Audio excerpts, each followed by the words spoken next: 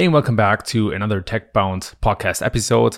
Today I'm talking to Bill King. Bill is the current director of marketing at the AI-driven content brief tool Frase. He is also the host of the Growth Optimal podcast and former marketing acquisition manager at Drift and senior inbound manager at HubSpot. Bill is a true powerhouse, and in this conversation, we cover topics like high-performance content briefs, working with large content organizations, incentivizing and motivating writers, and also the impact of GPT-3 on content creation in the future. Don't let this one slip through your cracks. Make sure to give me 5 stars and enjoy the conversation with Bill King. 3, 2, 1. Bill, welcome to the show. Hey, thanks for having me, Kevin. It's super awesome to be here. Very excited to chat with you today. Truly awesome. We're long overdue for a conversation like that. That's right. And to get it started, you actually was so kind as to post on Twitter what people want us to talk about and what questions people have. And our buddy, Igal Stoltman, actually asked about SEO guidelines for non-SEO writers in 2021. So I was hoping we could just simply jump into the topic of writer briefs and how to work with writers in 2021, as content is obviously the most important thing these days. So what's your take on that? Yeah, sounds good. First of all, shout out Igal, awesome guy. We got to catch up over the pandemic, and it's been awesome to catch up with just people that I've been tweeting with for when we're all stuck in our houses. So hopefully that trend continues. So SEO guidelines for writers, I think the way I've thought about guidelines for writers initially started as frustrations with my own process, where I would do a bunch of research on keywords, titles, all the standard things that come in what you would call guidelines for a writer. I think the official term we call it at Frase is called a content brief, where you're basically taking SEO research and then translating that into guidelines for your writers. The way I think about it is it's basically just you want to design it as a knowledge transfer for your writers. And so you know this, you've run large content teams. Writers come into your org from so many different backgrounds, a very wide level of expertise when it comes to SEO, all the way from people that have never even thought about SEO to people that have worked for agencies and they were in content shops, and so they kind of get it. But I think most importantly is that you're able to basically transfer everything that you know as the expert over to the writer in a way that makes it easy for them to understand and is adoptable. And the best way I describe it is I think about content briefs / guidelines more of a product. So you as the product owner, if you're constantly getting revisions, writers are saying, I don't understand SEO. Can you make this clear for me? If your content is missing the mark and it's not as optimized as you would like it to me, that speaks that you actually have a problem, almost like a funnel problem, like you would for a product. So the best analogy would be if your product gets no traffic, you can't get signups. So you have a funnel problem, right? A different analogy would be you have a bunch of signups, but nobody pays. That's not really a user problem. That's more of a funnel problem, right? So that's where you start to think to yourself, how do I experiment, make this process of guidelines a lot easier? So if you have writers that aren't making it to the end product, a lot of this stuff, it actually is more on you as the process owner, the person who owns SEO for your specific business that you're writing, that you're running. And so when I start thinking about that, you can basically automate and productize certain elements of a content brief. So at Frase, we work on 2 different versions of content briefing for writer guidelines. We have the ability to just throw in a keyword and get a pre-structured brief, but then really most folks, and I was actually a customer of the company previous to joining, most folks want to use a really custom brief, because as you start to go through some of these guidelines, you're like, oh, actually it does make a lot more sense. I should be putting more thought into these briefs. So let's get into the actual guidelines. So first of all, something that a lot of SEO folks don't think about, but when you start doing guidelines at scale, there's a few things or questions I like to ask that will actually help the process of getting results from your research. And the first thing is probably to understand what motivates the writer. So I think that we oftentimes just jump into what's the topics, what are the questions, all the technical aspects of SEO, because that's what our goals are. We know that our goals are to turn our research into traffic, but ultimately it's really important to understand what the writer actually cares about. Are they there to build up their portfolio? Are they there to increase their following on social media? Are they there because they want to make as much money as possible? So they want the process to be super smooth and they don't have to worry about a lot of these things as they're moving. Just crank out content. Take a minute to really get to know the writer, because ultimately you need to understand how to get the most or the best product out of that writer. And so that has nothing to do with SEO. A lot of folks don't want to write for SEO because there's a stigma that writing for SEO is sort of boring. You don't get to use your artistic creativity, etc. Make an attempt to understand the person behind the writing. If you have time, I would really take a second to just think to yourself, like, what is this person trying to achieve? Does that make sense, Kevin?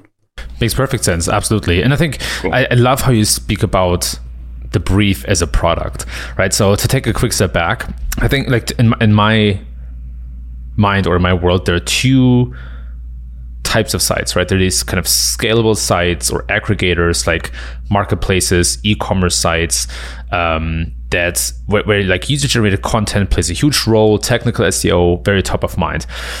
And then there's the other side, right? More, I call them integrators or content-driven sites, and they have to create the content themselves. The benefit of working on an aggregator or a scalable site is that you can build flywheels simply by like optimizing how UGC is generated and how to technically optimize that. On the content side, though, building these flywheels and these repeatable systems or processes is much harder.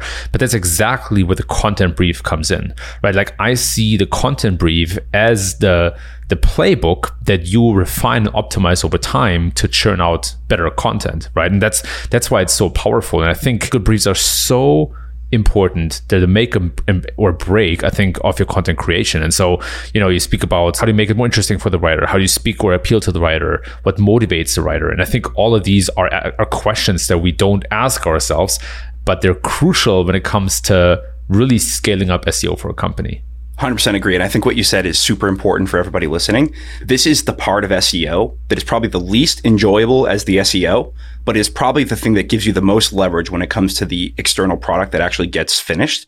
And so oftentimes when we say get to know the writer, people are like, geez, that's really time consuming. And I don't really have the time for that. Well, that's why it works. That's why it works. Like you can take some of the tools that you have out there and you can automate some of the data collection. You can automate some of the organization. You can put it into a structured sort of product format. But ultimately, you want to use that technology and those processes to give you more time to spend it on the things that actually allow you to spend a little bit more understanding the writer and putting in some sort of human aspects of why this content matters to that specific person and to the brand, et cetera. Absolutely. And ultimately, you write for a purpose, right? I think that's also something that shouldn't be forgotten, right? You have a business context that you write in, but that doesn't mean that everything has to be dry, right? And this is another point that you make so well, and I think that's super important to understand. When you have a writer, most of the time you want them. They are the subject matter expert, right? Or they gain a lot of expertise, they research a lot, and you want that to be reflected. And so I think it's also an art of setting tight constraints or allowing a bit more creative freedom. How do you think about that in the content brief creation process? The way I think about it is it's my job to remove as much friction as humanly possible between what the outcome is and anything that's getting in the way of that outcome. And so as you go down the spectrum of understand SEO to have no idea about what SEO is about, you'd be actually pretty surprised that sometimes you think a writer that knows SEO actually is going to produce a better product, and sometimes it's not the case. So what my job is to do, and some people might be listening to this and going, "Wow, this sounds fluffy, like content briefs, cool, sounds super boring." I challenge you to test if you have a process that has these or not. I guarantee you that the results that you'll be able to see that. So if you're looking to test this first before you roll it out to your writers, I've gone through the pain myself of thinking you can get away with these and not. And then seeing the results and the revisions and the time and the energy that we all spend.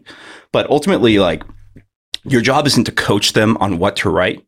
Your job is to clearly articulate what is a successful completion of this task, and then get out of the way, let them use their creativity to solve that problem.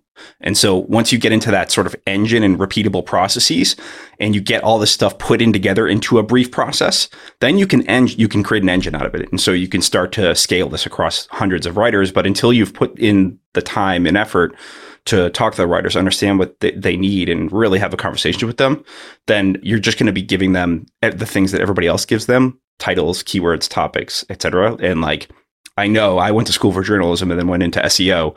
So I just so happened to be that person who went backwards. I went from content to SEO because nobody was finding it.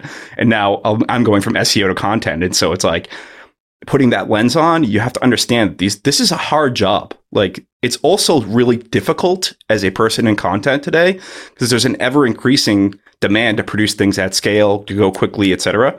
So the more time you put into these little things that will scale infinitely from you, the more return you see on those things. The details matter. And you also mentioned a couple of the typical components of a brief, keywords, metadata, whatnot. Maybe you would talk for a hot second about the basic components of a content brief, and then what components would make a content brief like top notch. Yeah, sounds good. I mean, like there are a few basic things, like, does the writer understand what the ideal business outcome is? In SEO terms, we might say, hey, the goal here is for them to download something or sign up or buy. But there are ways you can state that are a little bit more human. Like, hey, what if everything went perfectly here, we'd expect the reader to do X, and here's why. And so they understand the context. I think the important thing is to coach them to understand the difference between sales copy and a really good SEO copy that gets people to take an action. No better example than Ahrefs. They do a fantastic job of educating, informing, but then also bridging the gap between, I understand this and now I need to take action. It's not a very clear line to a lot of writers. If you're like, hey, this article's about SEO tools and I want them to download our tool, oftentimes they will just go sales copy. Like, how do I convince you to download it? But these are the most important aspects of explaining those things to writers. One thing I see that's really overthought or underthought is probably underthought is that we forget about describing who the person is behind the writing assignment. So if you're targeting like myself or Kevin, right, that we work in SEO and, our jobs are to do X, Y, Z, but describe who that person is. I guess the classic example of that would be the HubSpot persona methodology. But you can have things that are user stories or interviews with people that your sales team have been on or service teams have been on. If you record gong calls and you're like, hey, this is exactly who we're talking to. Little things like that turn it from, here's Bill who works at Phrase and does marketing. That's more mechanical. If you can add some context that people can relate to, just like we are right now, those things help a ton. And I don't see a lot of people doing that. Yeah, that's such a good point. I mean, now that I work at Shopify, it's a much more product-driven company, and we do speak to customers on a regular basis, but it's not the same as when you have a sales-driven company like G2, where I worked before, and we listen to a ton of sales calls. In fact, I remember very vividly that when we were creating content and doing content marketing for G2 Track, which is another G2 SaaS product that helps companies basically monitor their SaaS spend, we had one kind of lead content marketer, and she sat in on sales calls. She listened calls. She listened to all the gong recordings, and that helped tremendously. Especially the more technical your product is, the harder it seems to be to really put yourself into the shoes or minds of your customer, and just listening and looking at even the words that they use, the jargon, the way they phrase things, reflecting all of that in your content goes such a long way, right? Makes it more relatable, more helpful, and overall, it's just a better experience. So how do you augment your content briefs? Besides the bare bones, most essential elements, what else would you advise people to add to the content briefs to make it easier and better for writers to create that content? Yeah, I mean, simple things like examples. If you say to a writer, I want to write an article that has purchasing intent, they don't understand that. Take a second to record a Loom video of you kind of describing what exactly that means. Show some examples. Hey, this is when I think a really good example would be hey, if you wrote a best X, hey, best SEO software, that makes sense to us because we're in this world every single day. But a better way to describe that to the person who's using it would be hey, the person here is a marketer And so they are looking for a shopping list in order for you to make a purchasing decision. Now, they're not going to make the decision yet, but this is the best way for us to optimize for what this person's looking for, is to make sure that they have the most complete list so that they can have their list and carve it down. That's like how a human would describe it. So just use those sort of like humanistic ways to describe exactly what you're talking about. Take the time to pre-record some of these things, and then you can engine and templatize all this stuff. So there's like, I have a library from all the years of doing this where I'm like, here's what a informational post is about, and here's real world examples. And then I literally sometimes will actually go and have a conversation with someone, and we'll actually sort of talk like I'm talking to the end user. And then they're like, okay, I understand. They're looking for information. They're looking to get the process started of maybe going further in their research, and they need data. And okay, I understand that. That makes sense to me. One thing that's really important for just overall SEO, strategy is understanding how semantic topics, related questions, etc., they all enhance the quality of the article. Now, we will sometimes put those in because we're thinking search volume, PAAs, like that's how our brains work. But to the end user or the person who's writing it, you can explain to them and say, listen, this adds value to the post. And these topics that are related to it aren't just there just for, search.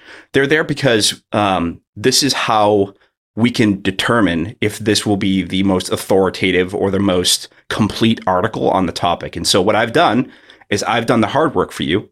Now I just need you as the writing partner to help me complete that vision and add your own spin to it. Related questions, etc. Those things I think people most of the time get. They probably don't care for the most part, like how you're going to use them. It's more like, hey, if you were the person reading this, how could you nail exactly what you're looking for? Oftentimes you read something, there are follow-up questions, so you can work through this process with them by describing it in ways that are relatable. Yeah, absolutely. And another thought that came up where you were talking about this is the difference between working with in-house writers and freelancers. Talk a little bit about the differences in a content brief, or maybe even just working with in-house content teams versus teams of freelancers. Yeah, that's a good question. I mean, like obviously you have a lot more authority over kind of what goes on with freelance writers, particularly if they're coming out of your budget or it's out of your program. I think a lot of these rules still apply with internal folks, but it's more about helping them be successful. That's one thing I've noticed like over the years of doing this is like, what exactly are the writers looking to accomplish, and how does SEO help them do that? Instead of going, God, I need all this content, we're always behind, like this is what I need, we have these goals. It's like, what are the goals that you have? How do I, as the internal advocate and the partner for you in the business, help you achieve those goals? And work with them like you would if you were working with anybody that you deeply respected. And I think it's really important to take a step back and think that these are people, we're all on the same team.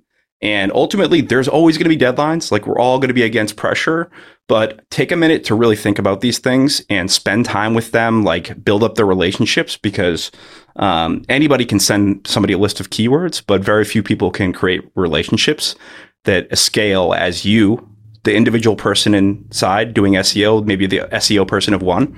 You cannot win without great relationships with your team and all the people that help you scale. And I think you have said some fantastic things about this in the past, because I think I've learned some tough lessons over the course of my period, my career. It's like you can only do so much as an individual contributor, and so as you build these systems, you need to make sure that you have the relationships really tight with your internal team.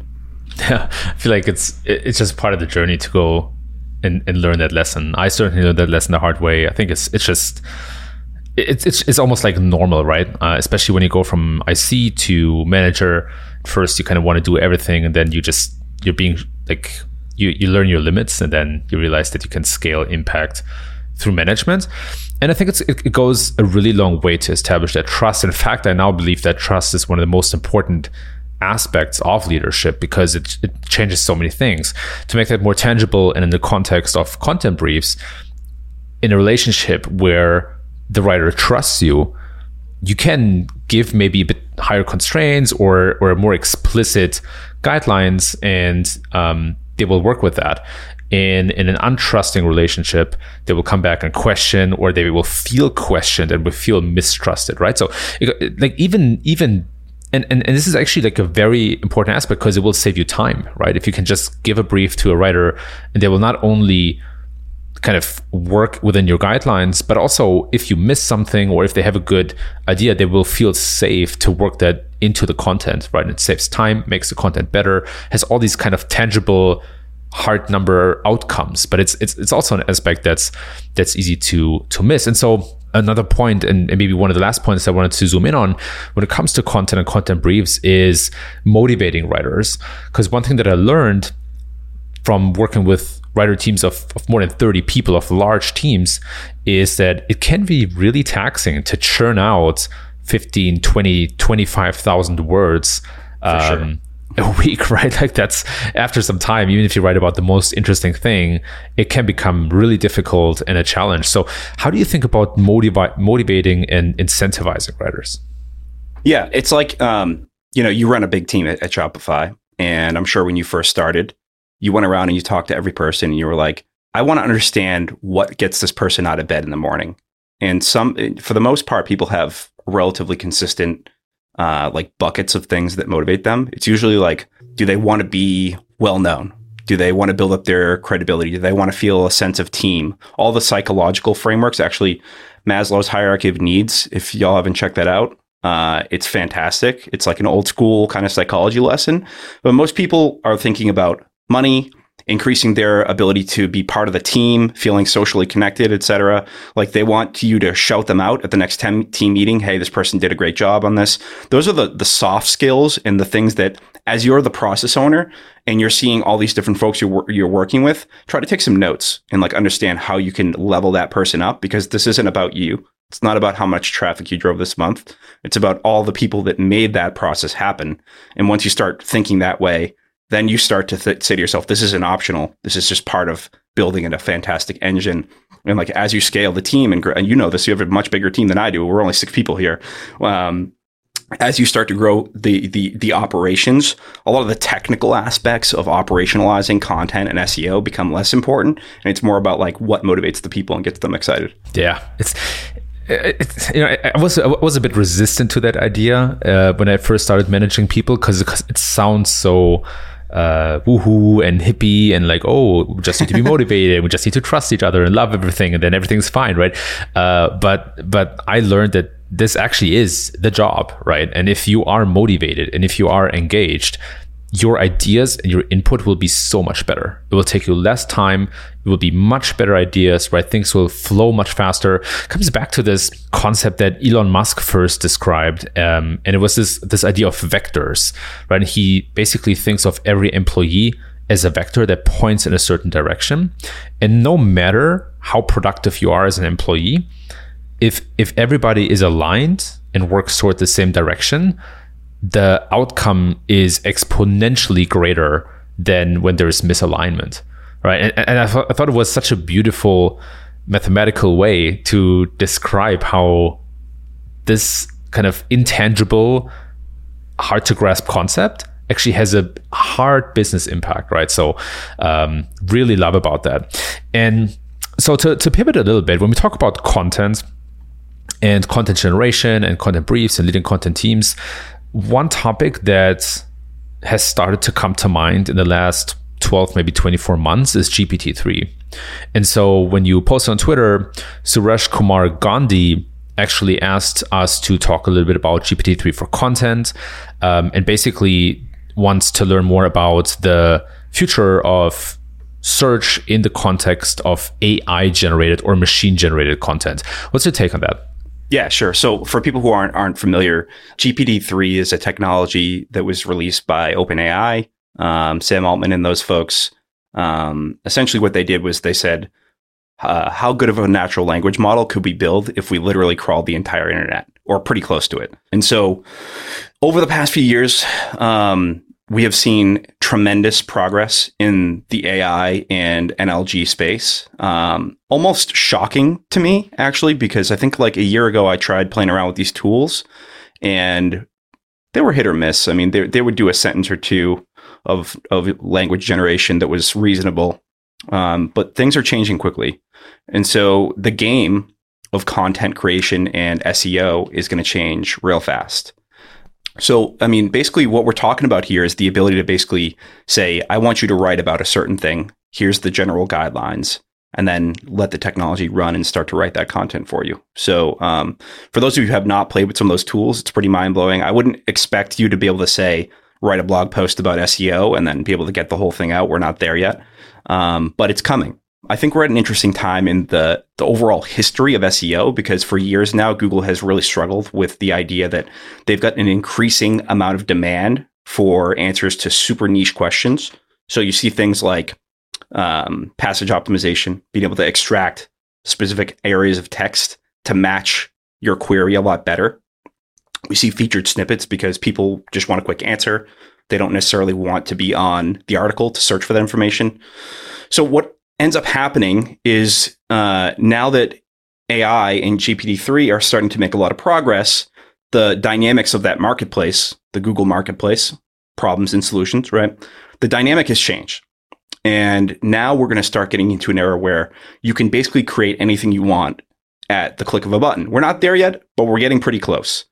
And so my take, and everybody, the team at Phrase have been thinking about, if that hypothesis is true, and it looks pretty true, looks like we're heading in the direction where being able to generate basically a long form article is 24 months away, maybe less. So if that's the case, then who's going to win and what implications does that have on Google?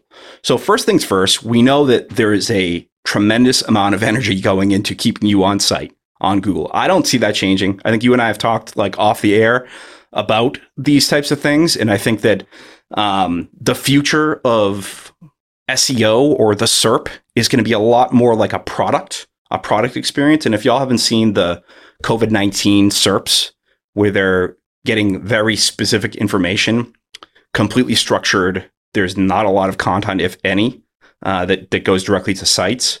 They're extracting everything as possible because it's a very sensitive topic, right? If that's the future of the SERP, where everything is all about extracting information and keeping you on Google, then think about this. If you can press and click an answer to any question, the marketplace will then turn quickly to who has the best answer. We're already kind of in that progress already. Like we see blips of it on the SERP.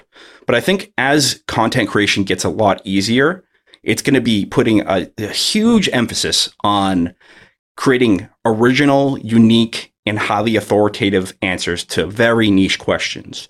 And if that kind of works, right? Like marketplaces, like if you have a shortage of supply and too much demand, like that's a problem. And so we're kind of shifting now to where you can automatically create that content. So what does that mean for SEOs? What I think it means, and the hypothesis that we're working under at Phrase, is that if there's infinite supply, then you must do everything possible to make sure that your answer is the best and the most unique and adds the most value to the end user. So what we've been thinking about is how do we make tools and processes to help you do exactly that? Currently, what we've done is we've built some AI and LG tech that basically allows you to look at a snippet on a SERP. Let's say it's like, what is TechBound, right? There might be a great answer on there. But if everybody can press a button and go, what is TechBound, and generate an answer that's pulling from relatively the same database, the winners will be the people who are able to synthesize and process the general statements on this and then add their own value.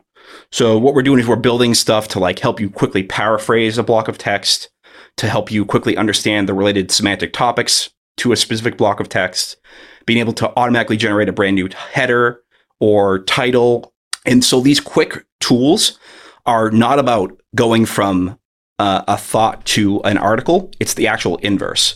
We're more thinking, how do we help you quickly extract and then act on these things versus just being able to generate? Because the market quickly is going to go to, I can create anything I want. That's basically the long answer. And I think in addition to that, if the SERP continues in the evolution it is now, where it's more about productized information and less about a click market over to different websites, then you as the website owner, you need to do everything you possibly can to have the best unique answer that adds the most value to the user, and also structure your website so that it's able to get max distribution. It's almost like Facebook ads. Like if you don't have creative that's able to get on all these different placements, you're just going to only have so much scale that you can possibly get. And so that's the way I think about structured data, all this different stuff that's coming out with passages.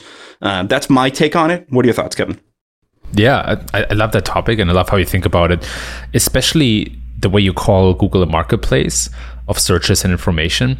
And when you mentioned that, I think if Google can, so let's put it this way, I think there's certain supply that Google, with the help of GPT-3, might just be able to produce directly without the help of other websites. And then there's going to be I think there's a moral dilemma, right? Because I think there's a difference between, for example, Google entering the car sales market and aggregating results, or even the flight market, the hotel market, or Google kind of providing the answer for millions of queries directly and kind of more or less making websites redundant, right? I think like that's one moral dilemma. But then the other second order consequence or dilemma is, what's the data set that Google trains that AI on? Exactly. And even though GPT-3, as far as I understand, doesn't need supervision, it still needs a training set, right? Sure. And if you like that, it almost goes back to like Google using a lot of information from Wikipedia, and Wikipedia being open source. And so the question is, is that okay? Is that not okay? Technically should be okay, should not be okay. And I think it also quickly gets political. But I like how you then deferred the conversation toward what can people actually do? Because whether it's morally okay or not, I think it might be more a decision for another hour. Yeah, another hour or two.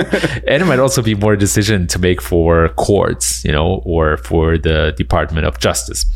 That aside, I like how you focus on what webmasters can do, and what content even makes sense these days. And I actually spent a lot of time over the last couple of months to write about commodity content, which is basically content that anybody can create, easy to replicate. Think about dictionaries, recipes, a couple of other pieces of content as well, or content formats. And so the question then becomes, how can you create something that is unique and that's outstanding? And so how would you recommend companies to explore that, right? Like, how can you basically shed all the commodity content, and how do you develop a canonical piece of content for a topic? Yeah. Geez, that's really tough. I mean, I think if words are a commodity now, where you can press a button, then you need to start thinking deeply about how to create a competitive advantage. Like, are you going to be the speed shop, or are you going to be I have unique data, or I have unique abilities to visualize content, or I have unique ways to do a podcast, a video, and all these other things as sort of a media company on top of, sort of standard text-based content? I think we've already crossed the threshold where you need to start thinking about these different ways to create advantages right now. But in terms of advising people, I would think to yourself, first of all, like, how do you best serve the person that you're trying to target, right? So I'll take an example. I'm big into cryptocurrency. And so a lot of the folks that are in that space will productize specific aspects of their web-facing assets. And so if I want to go see what the conversion of Bitcoin to USD is today, you can go search. There's a great, elaborate product that shows you that in a visual way. And so that is something that the competitors could just recreate because that's public data. But if they were able to build some internal products or engineering resources that said, hey, we've actually got some research that shows correlation between this and something else that somebody else can't build, now you're talking. And if you can make that, and both you can disseminate that through web-based content, through audio, through all these video contents, and then create distribution on top of that, and that's probably a pretty good recipe. But I think starting to think to yourself, if text-based content is starting to become easier and easier to create, then how do I start placing bets today that allow me to succeed for the next 10 years or 5 years? I don't know how to answer that question for anybody as a general concept. But a good example is a friend of mine who does, SEO at a large video company. We were talking before she joined the team, and I was like, well, how are you going to differentiate your content and your SEO strategy from the competitors? What are the things that they're not doing well that would be receptive to your end audience? A good example would be, can you do really good data illustrations and visualizations? Could you hire somebody, actually invest that money to get an expert in that, because that creates distance between you and your competitors? And how quickly can you press that button and scale that quickly? That's another thing to consider, because if you hire somebody and you're writing blog posts one at a time, by the time, they might be able to capture that and be able to recreate it yourself. So all these things are important to think about. But you and I talk about this all the time. It's like, how do you separate yourself from the competition? And SEO is getting a lot harder to do that in today's playbook. So start looking at companies like, really innovative companies who are crushing it with product-led type of stuff. Like, what are they doing to blur the product between SEO and their end product? Some of those lessons that you can take from, look at HubSpot. When I was working there, they were largely a text-based, blog-based content company, and they've quickly shifted over to a more app-style type of experiences because that creates distance between them and their competitors, and they're placing bets in the future. So start thinking about that. I think that's really important. Sounds expensive and really complicated, and it probably is, but I wouldn't wait until this new era is here. I would start thinking about that now. And a really important point you mentioned is kind of to create content in different formats. At Google I/O this year, I think Google actually made it pretty clear that they want a multimodal index or corpus, right? So when we talk about MUM, the kind of newest machine learning kind of toy that Google developed, then I think one thing that stood out to me is that it's a multimodal model, meaning it can extract information from text, video, audio, images, and kind of merge them together or combine them, right? And I think that in the same way that Google thinks about extracting information, we should think about creating information and think about, okay, where does it actually make sense to pick an image? Where does it make sense to pick a video, audio, or text? And when do you want to merge these different concepts? But I see it more and more actually in the search results. More questions are answered by a video than actually I see it too. Yeah. Right, then actually text. So just recently, a good example, looking for a new electric toothbrush. And I've done a lot of research because I want to spend a bit more money on that toothbrush on which is the best one. And it's a big purchase. Yeah, exactly. It's a big important purchase. But it's also something where I do a bit more research, and I noticed that the majority of that research is now happening on YouTube and not on Google anymore, right? So the point about really critically thinking what format to pick and where to create what content, and maybe even recycle content, maybe it's recycling such a bad word, but maybe repurpose content is a better formulation.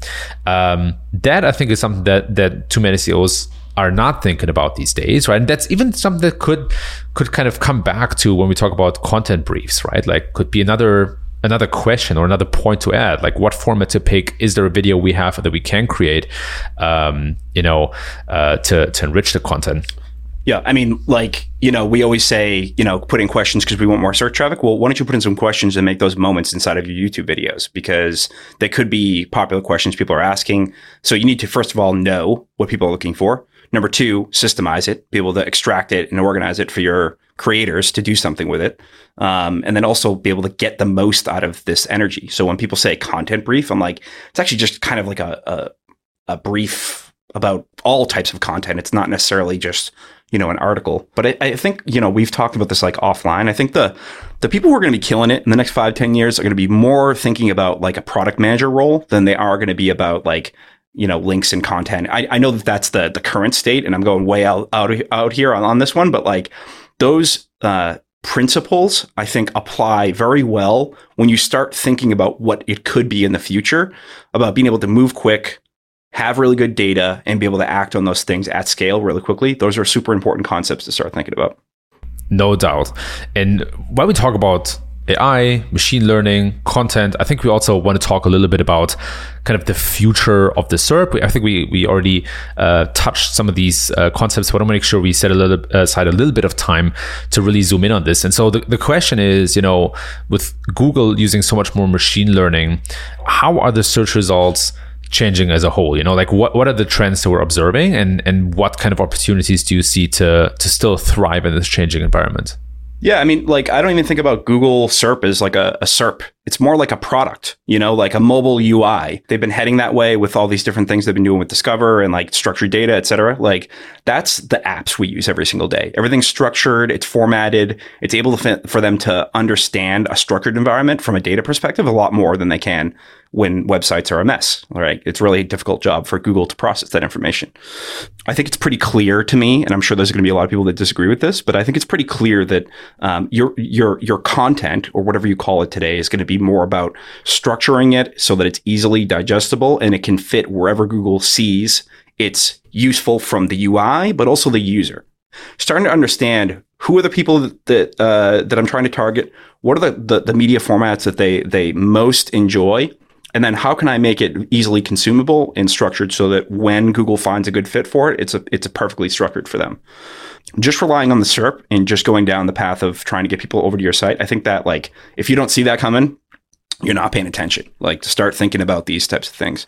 So when that plays out for the SERP, I really do think it's going to be more like an app on our phone at some point where all the information is just disseminated to them and they control the entire environment. That doesn't sound like good, and it sounds like SEO is dead yet again, but it is not dead. It just means it's different as usual. And I'm sure you have some thoughts on that as well. Yeah, actually, why you said that, one of the first thoughts is that this seems to be what Apple is building right now. I don't want to get lost too much in the conversation about Apple's search engine and are they building one or not, but I think if they build one, it will very much look like what you described, which is an interface probably on your iPhone, which replaces the search function and basically gives you information from all different sorts of sources, including the web, on questions or that you have or topics that you search for. So I think kind of we're dancing a little bit about around the question. I want to ask you straight up. Do you think in this kind of product future that is the SERP or the search engine result page, do you think there's still a place for websites, or do you expect that websites, so to say, will have to do a lot of diversification of traffic channels because they will get less and less traffic from Google? That's a good question. I mean, like, I know the answer I want to say, and then I know the answer that like my stomach and my deep heart is feeling. As a person who's in this tech, I'm like, well, maybe there's a place for us humans to feed the algorithm. Maybe there isn't. If you forget about SEO for a second, and you and I have worked in-house at some pretty quick moving software companies, and the product teams are fantastic. And what they are the best at in the world is killing friction. So their job is to remove physical or cognitive friction to get you to go from, I don't even know about this company or this product, to then using it. That's what Google's job is. It's not to cater to websites. At some point, I am fairly confident, I don't know when that timeline will be, that NLG and all this technology will be so good that Google will be less and less likely to rely on external sources of information. And so you brought up a good point earlier, which is like, how does it retrain that? That's the thing that I don't know, is what is going on in the lab at Google that they either are going to make a choice where they say, this is nice to have, or we need the input from websites. And I don't know when that's going to happen or what that's going to shake out to be. But like, what are the things you can do? You can make it easier for them to train their AI. And you can make your website super clean and fast and easy for people to enjoy while they're figuring this out. But don't you think, I mean, I'm curious what your thoughts are. Like, if you were the product manager for Google Search, what would you do if you had unlimited budget, which they clearly do, and they have unlimited engineering talent? Like, it seems pretty clear to me, but it sounds like some folks don't feel that way. And I'm a little bit confused. Like, how do you feel about that? I think it is a question of Google's goals, or what your goals are as a product manager. Is it to drive more revenue? Is it to improve the experience to a degree? And if it's about revenue, and we all know that Google still heavily relies on ads as a revenue driver. In fact, over 80% of Alphabet's revenue still come from ads. To squeeze more revenue, you probably want to find ways to show more ads to people, right? And you might have a better chance to do that when you keep people on your platform rather than sending them to websites.